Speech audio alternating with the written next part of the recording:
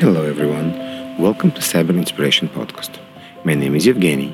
I have been around cybersecurity for the last 20 years and I have a lot of experience working with a variety of cybersecurity vendors. My main work is vendor consulting and cybersecurity advisory for companies. As part of my passion in technology and cyber, I've been intrigued to learn how a company starts. I started the podcast to understand the thinking process and what motivated people to start their own company. This podcast is affiliated with Security Architecture Podcast. I have Poornima here from Menlo Security to talk about her inspiration and her journey. Can you please tell me about yourself and the company? Hi, Evgeny. Thank you so much for having me. I appreciate this opportunity. So tell you a little bit about myself. I've been in the security industry for too long, 25 plus years. And then here at Menlo, I am the co-founder, but also the chief product officer.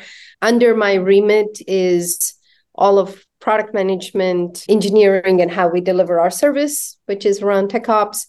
Also, after our customers acquired the product, so professional services, customer support is also my responsibility. And for a good bit, I'm also responsible for Menlo's own security, right? So we do have a CISO who does a great job, but that organization also sits with me. So I have all things technical responsibility at Menlo. And so to tell you a little bit about the company, like I mentioned, we've been in the security industry for a long time. And the genesis of Menlo's founding is, I would say, twofold, right? One is our focus on browser.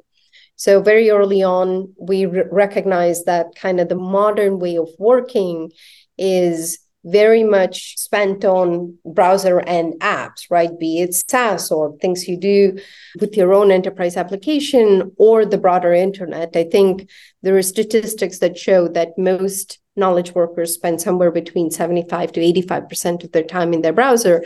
So we started out our journey with very much the focus on how do you protect a user using a browser and connecting to various assets. And that's where we came up with the architecture of what we call browser isolation. That was how do you protect those users as they're doing their work in the browser. Now, the second part of our evolution, which is, I think, very important, is about saying, let's do something different.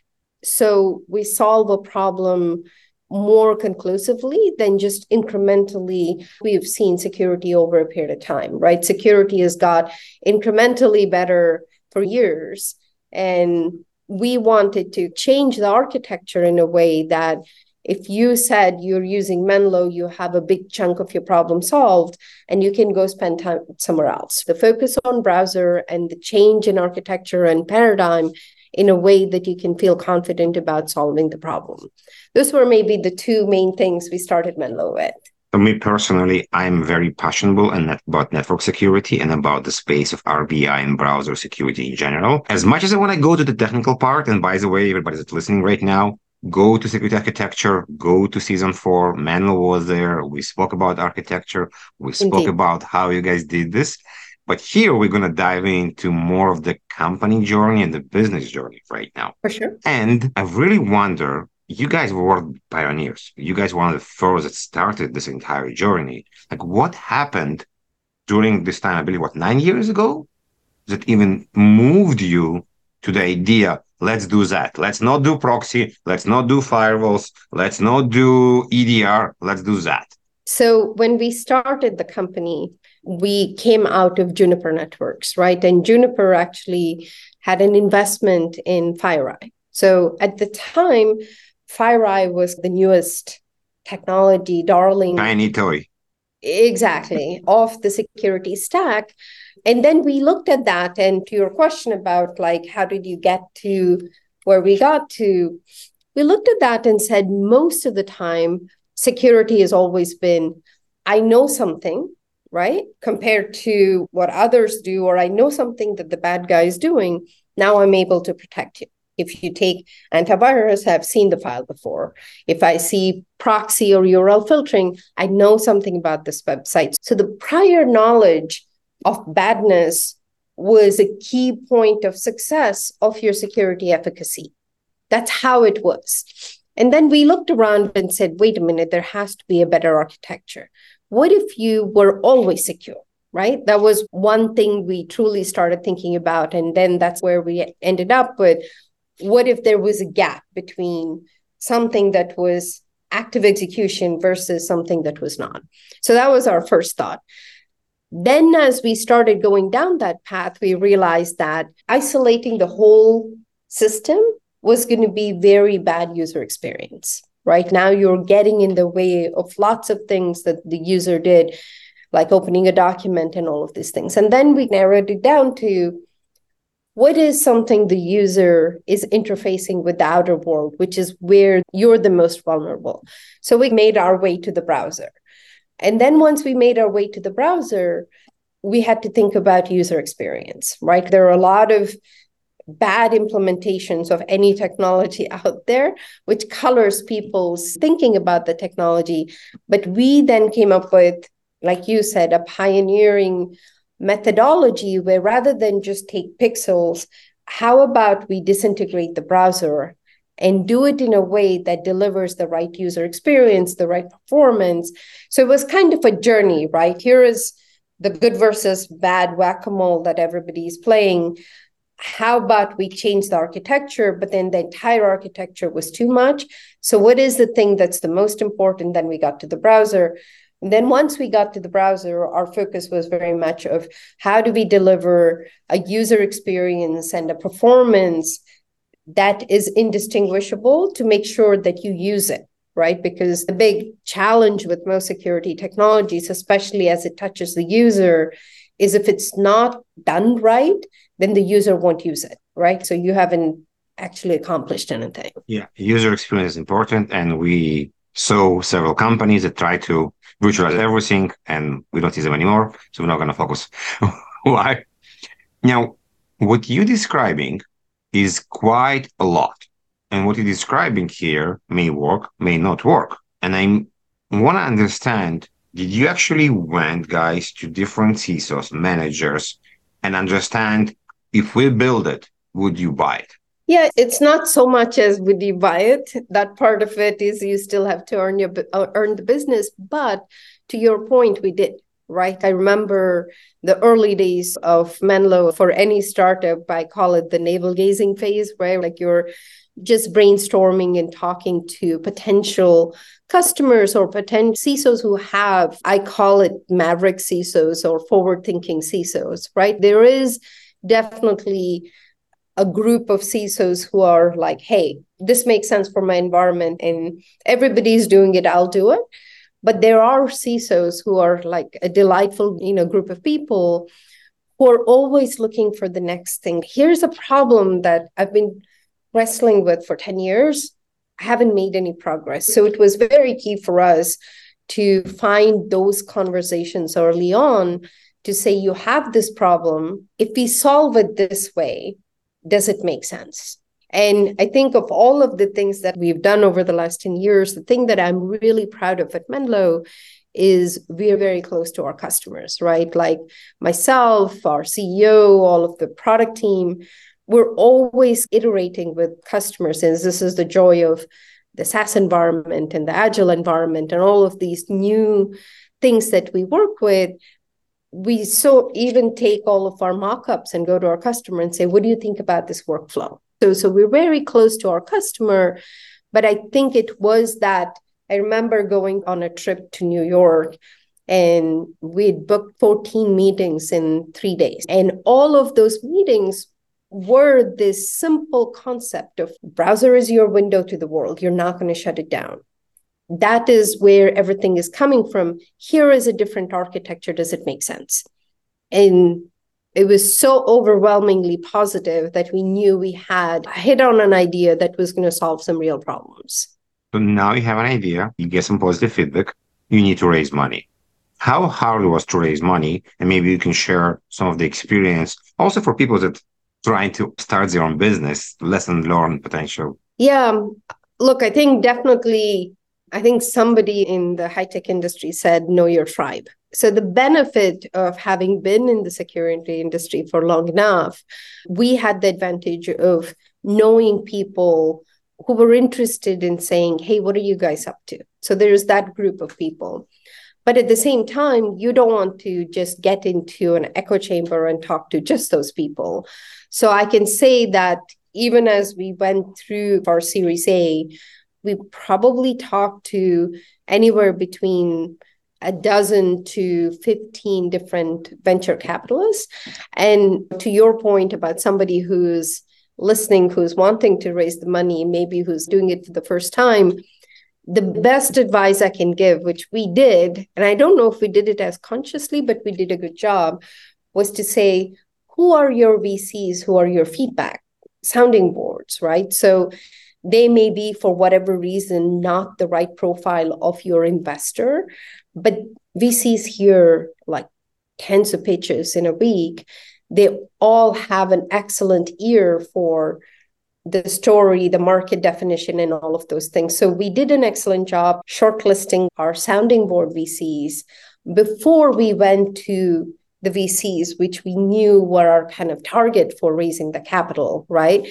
So I would advise everybody, even if it is not a VC who is going to give you the money for whatever different reasons, make sure you get that feedback and you're able to incorporate that feedback into customer conversations, the market, all of those data points that really make your pitch and presentation stronger. Spend the time to go through that analysis before you go to the real kind of VCs that you're targeting to raise capital, right? Like, it was an interesting lesson for us to learn, and I think we did a good job around that. This is a very good advice. Thank you. I hope people will appreciate it. Maybe in the future, we'll hear about their stories as well. Yeah. After you got the money, now you need to hire people. So depend on the companies I'm interviewing. I had a lot of companies that started during the pandemic. I say quite a few that been there for a long time.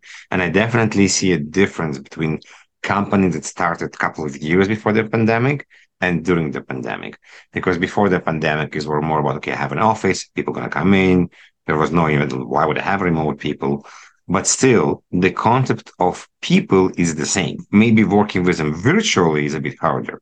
So tell me about your vision, who to hire and who not to hire, because we are different people, and it doesn't mean we need to hire people like us. We want to hire people that maybe complement our weakest points. Yeah, it's a great question, right? So I think a good idea is one piece of it. A huge part of your success is around execution. And execution is 100% around the people you hire, right? Like, you're only able to do so much yourself. You're never going to accomplish what we accomplish in actual company without hiring good people. So from a philosophy perspective, I think most startups will agree to this, where in the beginning stages, let's say 2 years of your startup, right? You hire what I call more of the generalists, right? And there is a very select group of people who really have the talent to span across a very broad spectrum of topics, be it networking and user experience, talking to customers, like people who have a very unique skill set. And you want to build that team first, right? Like, your first 3-4 years of your company is about what I call rockstar generalists who can bring that to the table. Once you start, I think it's the founder of Indeed.com, there is a point in time in your journey where he calls them higher pointy people. You'll see your team move from generalists to specialists for things that really matter for the company. And then there will still be the generalists that you need. But that team configuration, how you build that team of the rock star generalists to the specialists and expansion of the team, that was a huge learning and an observation for me, right? Nobody had distinctly told me that this is how you should do it. That's how we ended up doing it and we're successful. But I think it's practice that startup founders should be thinking about is, what is my first 3-year team to what is my scaling team, right? So this is technical skills. And I think it's a very good advice. Can we go deeper and talk about personal skills? I can be an amazing technology person, but I can be an asshole as well at the same time. Yeah. So it's an interesting question. I usually look for kind of three things in people, right? I'm a big fan of the rule of three, right? Most people won't remember anything more than three anyway. So three is perfect for you to do. I think the first two are easy. First one is area of depth and expertise, because you don't have the time to teach people new skills in that first period of time where you need to be moving fast. So experience, relevant experience is an important one. Judgment is so huge, so hard to interview for and so hard to hire for, but you can, with practice, tell we call it the smell test, right? You can tell if you give somebody an A and a B, what their judgment of that situation looks like. And that's very important. And the third one is what you mentioned, right? Which is your ability to operate as a team. I'm a big fan of listening to lots of podcasts and lots of books about how you build high functioning teams, and the focus on team, how you build a team changes. But I think that focus on high functioning teams is super important in that third aspect of how you hire people. So it's relevant technical experience, judgment, and the team dynamics. And it changes over time, right? To your question, maybe when the team is smaller and you are dealing with those rock star generalists, you will get a couple of people who are not the perfect profile, but that's okay because you're going to have them learn to respect each other on other dimensions. But when you get to scale, your ability to absorb and the toxicity of somebody who's not a good fit for your team starts to multiply. So again, I'm always telling anybody who asks me for advice is who you are when you're under 50 and what that configuration of the team is going to be very different than when you're 100 and when you're 300 and 500, right? And don't think one formula is going to apply all the time is maybe the biggest thing that you want to be aware of. When the pandemic started, how the dynamic changed for you in the company from the communication perspective, from basically team meetings or whatever you guys did to change? Because we all need to change. We all need to adapt to what's happening. I think we observed a few points of change, right? So the first one is from a hiring perspective. We always had the what I call talent first philosophy, right? So if somebody that is really good fit for Menlo lives in a different region, we're okay with that. And we have all of the tools and the infrastructure for us to be able to absorb that person into a fully functioning member of our team. But with the pandemic, it really opened up the world for us, right? We were still trying to do it as certain centers of like where people were able to come and visit as a team. But with the pandemic, we said, look, the world is our oyster. We'll hire people anywhere. So to me, that was extremely liberating and a great way to test all of our processes and embrace what I think was a benefit in the long run. And then the second bucket of it I'll put is all of us adapting to that always virtual world, right? So we went through, again, certain steps of what are the tools we need for, as funny as it sounds, one of the biggest things that we got back from our engineers is like, we're so used to whiteboarding. This virtual thing is killing us because we can't communicate as effectively without a whiteboard. So we said, okay, let's go solve that. So pandemic was new for all of us, but every time we hit a efficiency bump, we would go solve it.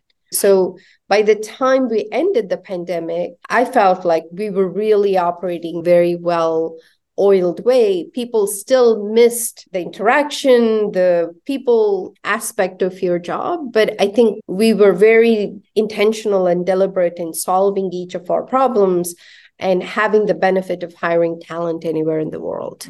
I'm wondering in what point you understood that you're actually building something, what did you want to build, or you needed to pivot?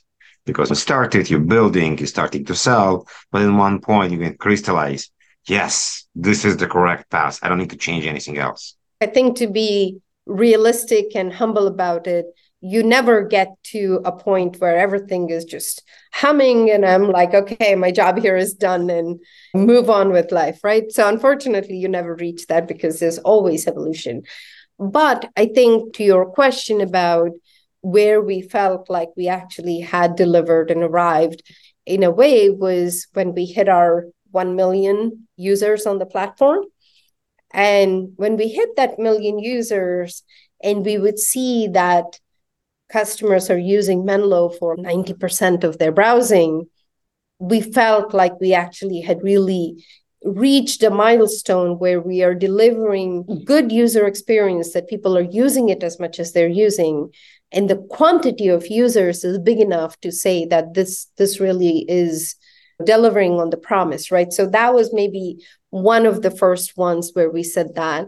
And then, of course, there are revenue milestones along the way, right? Which kind of make you stop and recognize that, yes, this is actually generating, people are willing to pay for it and doing all of that. The other kind of, I think, was a very big moment for Menlo is we didn't have a government sales team. And there was an RFP from the US Department of Defense that we just participated because it felt right. It sounded like they were asking for what we built. And we didn't know there were like 27 giant vendors competing for it, right? And then we ended up winning it 2 years later. And the largest deployment for Menlo is that 3.5 million users of the US Department of Defense. And to me, the biggest or the proudest point of it is we walked in there with no knowledge against incumbents or against big companies. To me, an amazing example of meritocracy, right? And this is so interesting what you're saying right now, because there's a philosophy of ignorance or philosophy I don't want to know. Right. And basically, I have a kind of an idea that if you knew there are 27 vendors, right, you may change your mind. You're like, why would you even do this? It's nuts. But you didn't know. You just went with it with everything you can, and you did it. And I don't know if it's a philosophy or what it is there, but something is in your mind may work different if you knew. Yeah. And I think that's the part that I look back and enjoy, right? Like we competed purely against ourselves in a way, right? Like we just showed up and did what we would do best. And to your point, if I knew there were 27 vendors, maybe our approach would have changed, right? Like now you're trying to position against a competitive product, or maybe Impress. you're not. Exactly. Maybe you're not focusing on the right things that are important for the customer. But to me, it was such a pure dialogue between a customer and Menlo's product capabilities. And we won purely as on the merit of what we delivered, which was, to me, I was so steeped in it, and it was a phenomenal experience. It's something I'll cherish a lot with Menlo, no matter how many years. So we'll actually go talk about marketing and positioning, because I call it chicken and egg. And many times when the customer talks to the vendors or there's RFPs, there's like gray answers. Yes, we can do it in Q4. Oh, yes, we can do it next year. So what was Menlo philosophy when the customer asking, do you have this? Would you say yes and go develop it, or say no, but we plan to do it, or no, it's not in our plan at all to do it because of XYZ? Yeah, that's a great question. So I would put it probably in two categories, right? The first one is we don't have kind of the corner on all great ideas, right? So you'd be very surprised, like some of the best features that we have in our product were customers coming back to us and going, this is not working, or something here is sticking. So product team's ability to listen to that is super, super important. Once you listen to it and you have that list, the first filter is this feature going to be just for this customer who may have a convoluted architecture or something different, or does it benefit all my customers and the broader market, right? Like the evolution of the product benefits a lot from the customer input, but from the filter of saying, from a priority perspective, what's the one that's going to have the broadest impact, right? Makes my 100 customers' lives easier rather than one, right? So that's the first filter. And then you go down to the second one. We'll absolutely do some things that a customer wants, because either they're a big customer or it's a big enough problem that may not apply to everybody. But on kind of balance, 80-90% of your features should be product evolution, should be evolution of the platform, evolution of solving new problems or solving them better. And we will absolutely do 20% of, hey, they want this button to be a different color, or the pop-up dialog to be in a certain way, that some customers who are very specific, we'll drive it and we'll do it because it's the right engagement with that particular customer. We're going to transition a bit to business. Sure. And I've loved this topic. As a founder, you have to sell. As a technical founder, it's not something that people like to do or not always their first choice of doing, but there is no other way. So you as a technical founder, tell me about you and selling. How did it work? Did you like it? Do you like it now? Or whatever you think it's appropriate in this case, because I think it's very important. Yeah, no, look, I think a technical founder will come at it from a slightly different perspective than maybe a sales founder or maybe even a CEO who's selling it at a business level. I like my selling platform a lot more than the other one for sure, right? So when you're a CEO or when you're a salesperson, you're maybe engaging with certain dimensions of selling, which may be around ROI, which may be around like budgets and things like that. More times than not, I get the purity of a customer conversation of what are you trying to solve? Let me show you how I can solve that problem for you and tell me what I'm missing. So for me, most of my selling is more of a dialogue with the customer and a learning opportunity for me of what am I missing and what are we building. So my selling voice and my selling platform is a lot more technical and technical advisory in nature. And I think that works really well for who I am as a person too. Again, like I said, I've been doing this for 25 years, and I think I would recognize any security product you've used over the last 25 years.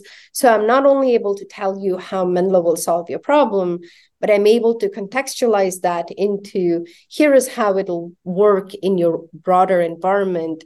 And I think people appreciate that a lot, right? Like I never walk into a conversation assuming I have all the right ideas and we built it perfectly. And listening and trying to solve the customer problem, I think, is my strength, right? Like when I come to a customer and they'll throw me a problem of, oh, but I want to access the SaaS with the specific IP and cloud services can't do that. We take that away and we come back to them and say, hey, how about if we did it like this? Would it solve it?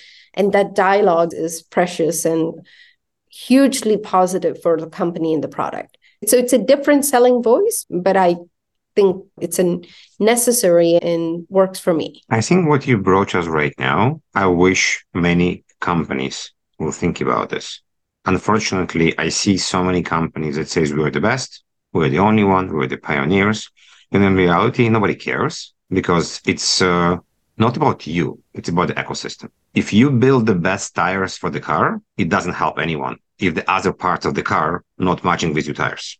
Right. And this is the biggest problem we see right now. I have AI, I have ML, I have that. How are you going to work with everything else? How are you going to work with my IAM? How are you going to work with my SAME? How are people going to read your reports? Do I need another 55 dashboards? So I really hope people are going to look more about the integration in the ecosystem and do greater good and not just claim awards and stuff that help someone, but yeah. I'm not sure who. Yeah, no, security industry is a little bit schizophrenic when it comes to that, right? Like we go through these waves of, oh my God, I want everything from one vendor to wait a minute, that everything is like 30% of what I want. So now I want best of breed. So we swing. I don't know if you remember the consolidation around the 2000 timeframe, 2001 and 2 timeframe where there was that. And then people were like, it doesn't make sense. And but in 2000, there was a beautiful time. There were like 5 products, like firewall, antivirus, email security, and maybe some. That's it. There were not too many. But there were companies that tried to consolidate all of that. Definitely. Yes. UTM is the big one, next generation firewalls, but there was no 150 different vendors, categories. We have only for the endpoint, there's 8 right now. Cloud, there's 15. So right now it's application security. I don't even know how many categories there are right now under application security. Sounds like everybody come up with a new one every week. Yeah. But let's go back to the topic about finding and founders. I'm thinking that probably when you talk to the technical people, and because you're technical as well, they don't feel pressure that you're trying to sell them something. I think they feel more about, as I mentioned, a dialogue, that you come here to make a deal, to close a deal, but you're coming there to help them as well. Right. For sure. And trust me, I get the hardest questions too, right? Which is to your point about other products, there's a competitive situation, right? There is a lot of credibility you get as kind of the founder and technical person, to your point, to people are willing to hear you about, okay, you're here to solve a problem, but why you versus this other company, right? And being able to articulate that again, crisply, but from the point of view of the customer, right? It shouldn't be my product is better because I built it, but why is it better for you when you deploy it? What are the things that you're going to see? I usually focus on, look, deployment is going to be easier with Menlo. User experience is going to be easier. Here are a couple of key performance things that you should be thinking about when you're thinking about this brand new thing. So the more you can put it in the customer voice to say, these are the things you're going to trip up on. I know I've seen it. And here is how we solve for all of those. Immediately puts you on their side rather than me walk in and say, this competitor solution is bad because of these features. You're delivering the same message, but the tone and the approach of it can make a big difference in the customer's perception of both you and your company values and how you sell, right? Like, I wish everybody sold like that. Even me as the customer, sometimes I get immediately turned off when somebody comes in all guns blazing, telling me why the other thing is terrible, right? Like, nothing is terrible. Everybody put blood, sweat, and tears into these solutions, right? You can go back to the beginning, not the entire career, but the entire of Menlo. Is there anything you will do differently? Something that I always say internally, and we continue to need to get better about it, is we have a great architecture and we solve some real big problems for our customers. But our customers tell us this, and I wonder how we can fix it. And this has been a problem that's dogged us the entire time in my mind, is like we're the best kept secret of security, right? People are always like, when I go talk to customers, I just was on a 2-week tour of Asia Pacific talking to some of our most engaged and important customers there. They all keep asking us, like, how come you guys are now more deployed or more famous or whatever? So if I could change something from 10 years ago to now, I think a lot of us come from the technical background, and our kind of default mode is to say, let me tell you why we're better and why this is a good solution. I think we would collectively benefit from some more time spent on how do we evangelize, how do we make ourselves better known. Those aspects of it does matter when it comes to differentiating yourself, to your earlier point, across a very busy security field, right? There's 4,000 startups vying for your attention at any given time. I personally didn't spend a lot of time thinking about, like, how do we stand out? How do we get the megaphone? How do we punch above our weight? Those are the kind of things I think as a founding team, maybe I would have paid a little more attention, but hopefully we're changing and it's getting better. On a personal level, we all had sometimes bad days. What do you personally do to recoup, to get back to yourself? Meditation, walking, everybody's different. Yeah. So for me, family matters a lot, right? I joke with people, on your worst day, we're non-brain surgeons, right? So you didn't lose anybody. Keeping yourself grounded with family and friends and all of those things to say we're doing important work and it's incredibly satisfying. But on our worst day, we still go home and get to be with our family and get to be with our friends. And there's tomorrow to come back and fight. So I think I do all of the things that you say in terms of walking off my bad energy or meditation and awareness and all of those kinds of things, which I think are incredibly good in a high stress environment like a startup. But at the same time, keeping that bigger picture in perspective is an important thing. I wouldn't want to be in the shoes of a doctor or a surgeon, and their bad days are really bad days. I do want to transition to what I call a dark side, when you share the stuff that didn't work out. You mentioned some of them already, but maybe you can share a few more. I think that's an interesting question. Things that did not work out. Look, I think in a journey of any startup, let's say there's always moments of what looks like a liquidation event or an exit. And a lot of times they're incredibly high emotion and takes a lot of time, but many times they don't work out. So for whatever reason, there's like a multitude of reasons. So I would say that those times that those didn't work out or didn't come to fruition for Menlo, I think were the right thing for us in retrospect, right? Like when you look back on it.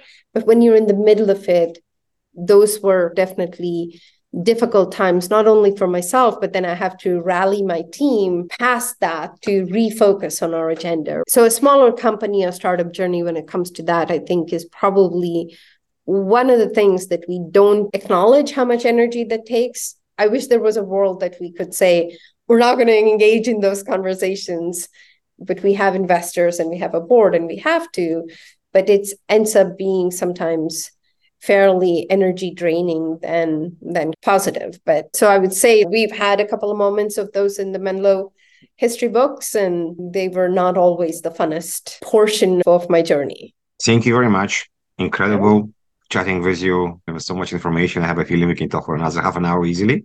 So thank you for sharing your journey and where you guys right now. Glad to be here talking to you today. Thank you for the opportunity, and I enjoyed our conversation too.